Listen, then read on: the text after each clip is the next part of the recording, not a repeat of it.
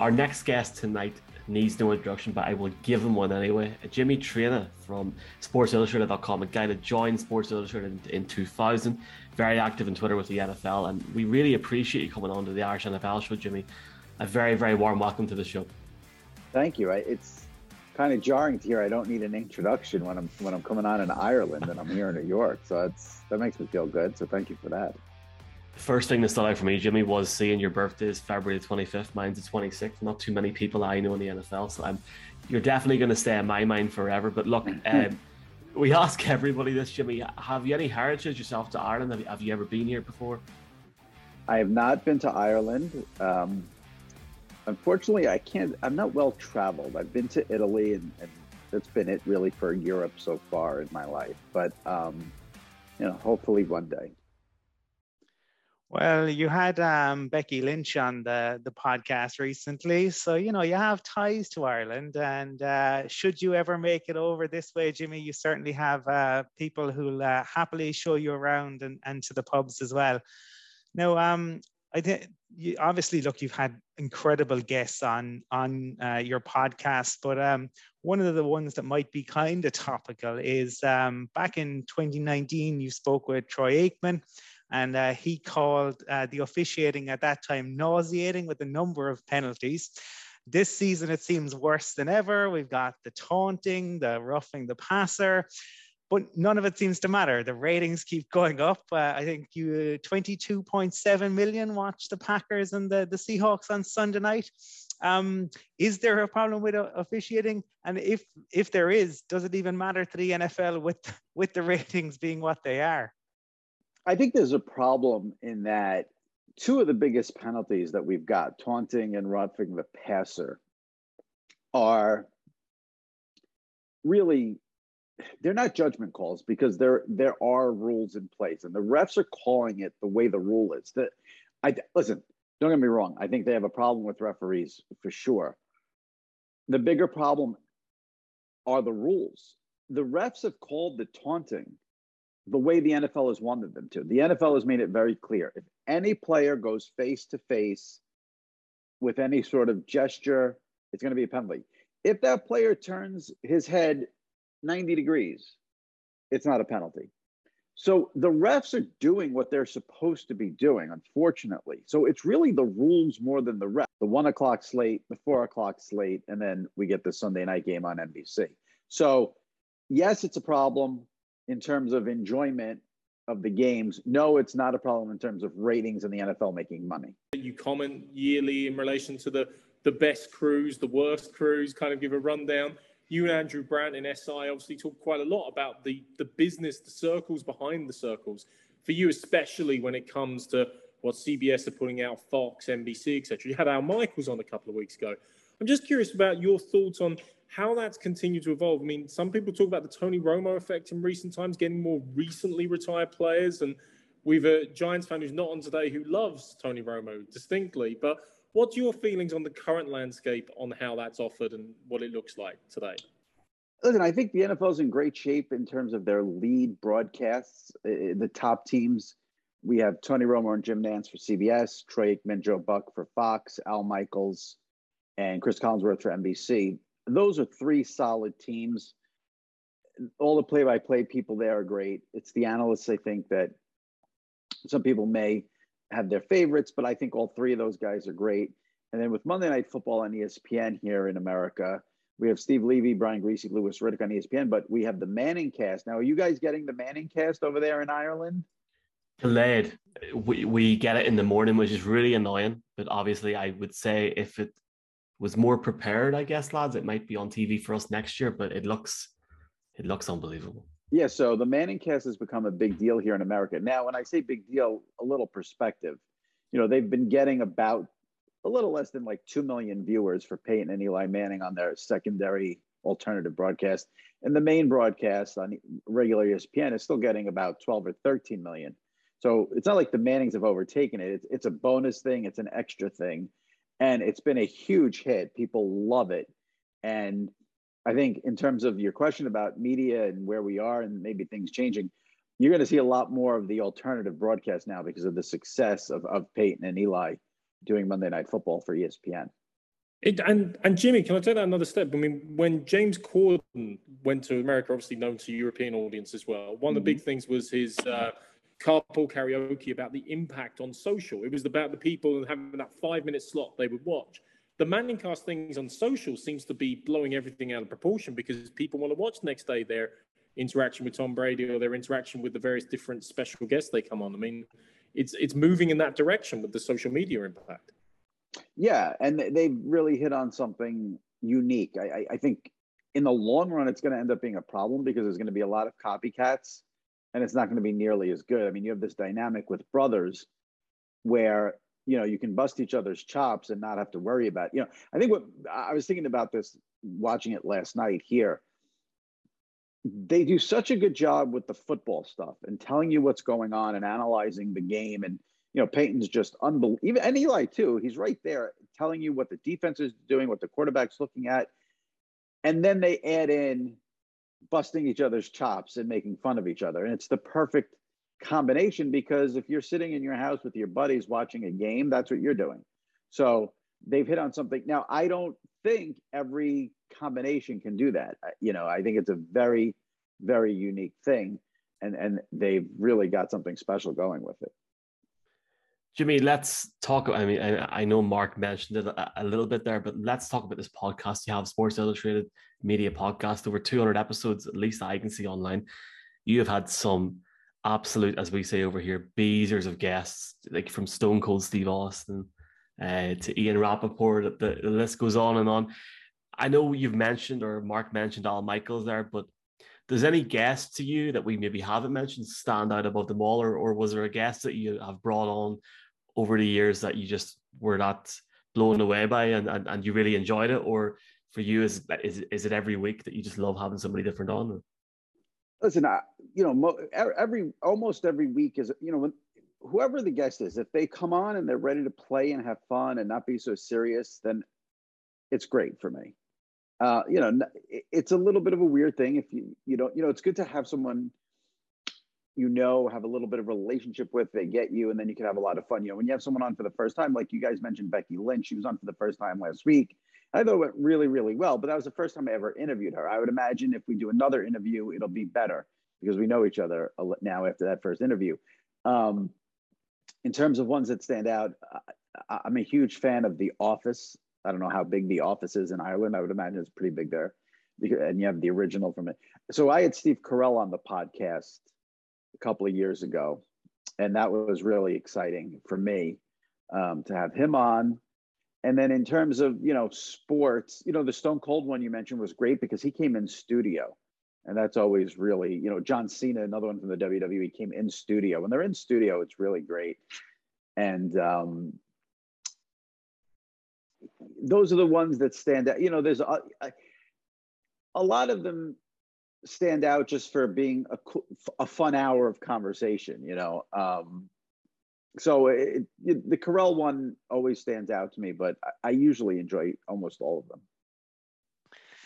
Jimmy, I know that we share a love and appreciation for the wonderful Larry David, and I want you to imagine, and I don't know even if it would be, but could possibly want to imagine, with blue sky thinking, if Larry David was to make his way into the NFL, would he be more entertaining as an owner going at it with Jerry Jones, or as a GM, or could he have a headset on and replace Vic Fangio as head coach of the Broncos?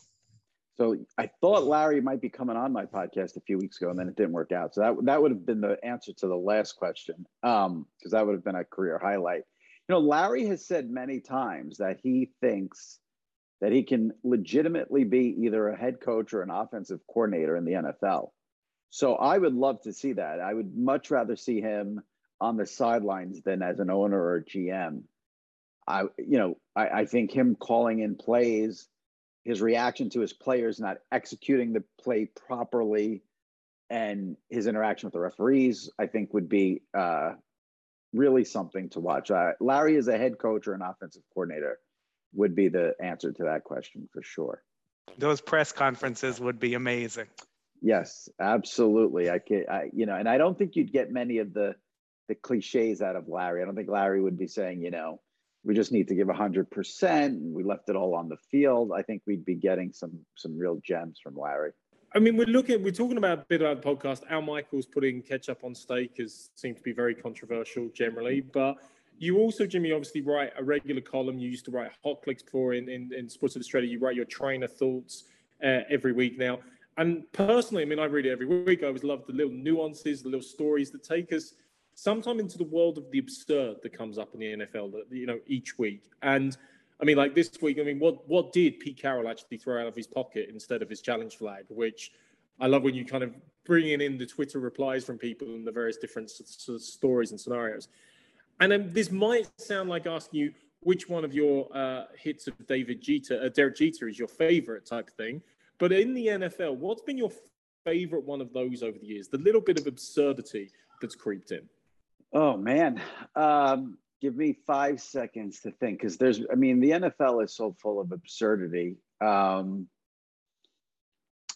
Let me think. I know it's going to happen. in an hour, I'll think of what the real answer is, because I don't have a great memory. I'll give you one off the top of my head. A few years ago, the NFL had replacement refs, and there was a game between the Steelers and Packers that ended on a ridiculous, controversial touchdown where one of the replacement refs put up his hands for touchdown and the other one was putting his hands for an incomplete pass. And I remember that being just completely wild. I don't know if this lands into absurd, but Tom Brady leaving the Patriots was an enormous thing here. Probably the biggest NFL story I can remember. And you have then there was that story where he went into the wrong house to get the playbook, and he lived in Derek Jeter's mansion for a little while, and he's shown us a lot more of his personality since getting out of New England. So, while not absurd, Brady leaving New England in terms of big stories is there. I want to give you one on a good one on absurd, and I'm struggling for if I look back, Jimmy, I can figure it out. Go ahead. You're breaking my heart by bringing up Brady leaving in one respect, but I hear you on the Fail Mary game. The Seals back, yeah, absolutely.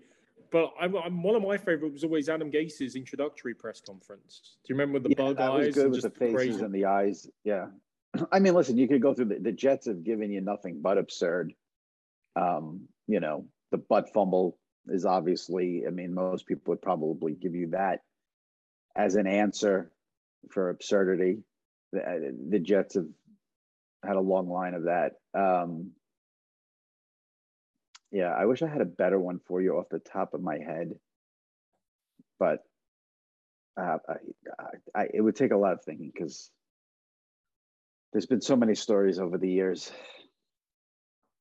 Don't be worrying, it's grand. As you both said there, Tom Brady actually went or left the Patriots on Paddy's Day here a couple of years ago. So St. Patrick's Day in Ireland is now ruined forever for some people, unless you're not a Patriots fan.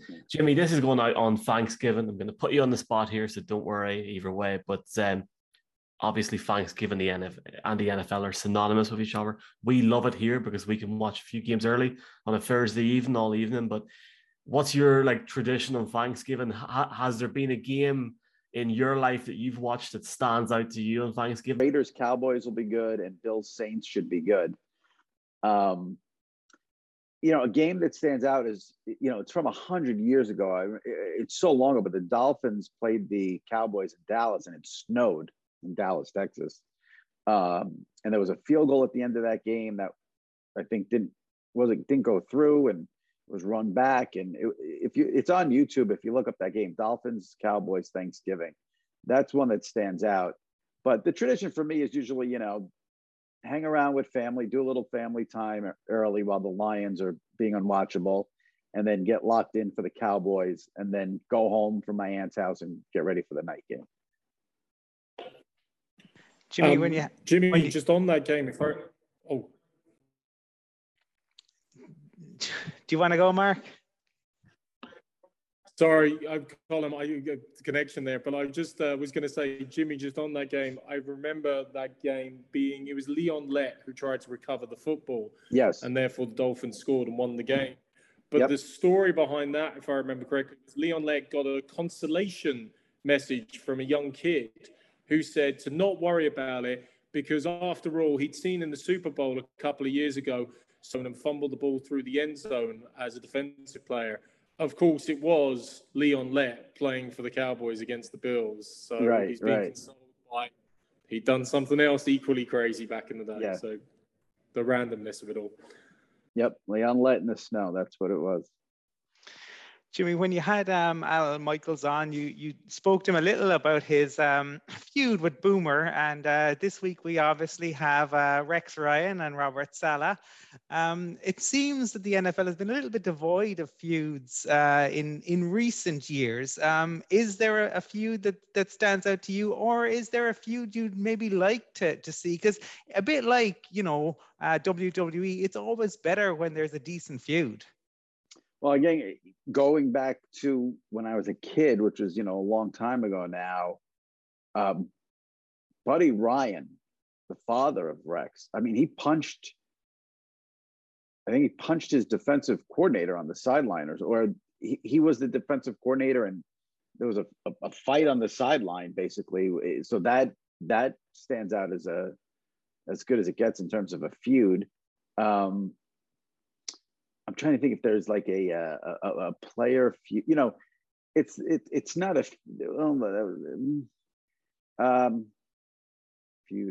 feud. Talib Crabtree was a good one. Which one? Talib Crabtree. Yeah. You know what it is? The players are all friendly. They all share their same agents, same marketing companies. They're all on Twitter together. So you're not going to have that, feud. Listen, the Myles Garrett, Mason Rudolph with the helmet. I think that was probably the most intense fight we've seen in a really, really long time on a football field. That was wild. That one was really wild. Well, perfect at the end of the Bengals-Steelers playoff game a few years ago springs to mind as well. I mean, the Bengals... Yeah. And temper control, never necessarily the strongest point there, but I was going to say he's in a feud with everybody every week, so it's probably including most of his team at the time when he played, So it's a bit of everybody. Jimmy, we mentioned about the media landscape. I suppose one of the biggest evolutions over the last 20 years, but even the last 2 years. Last year we were.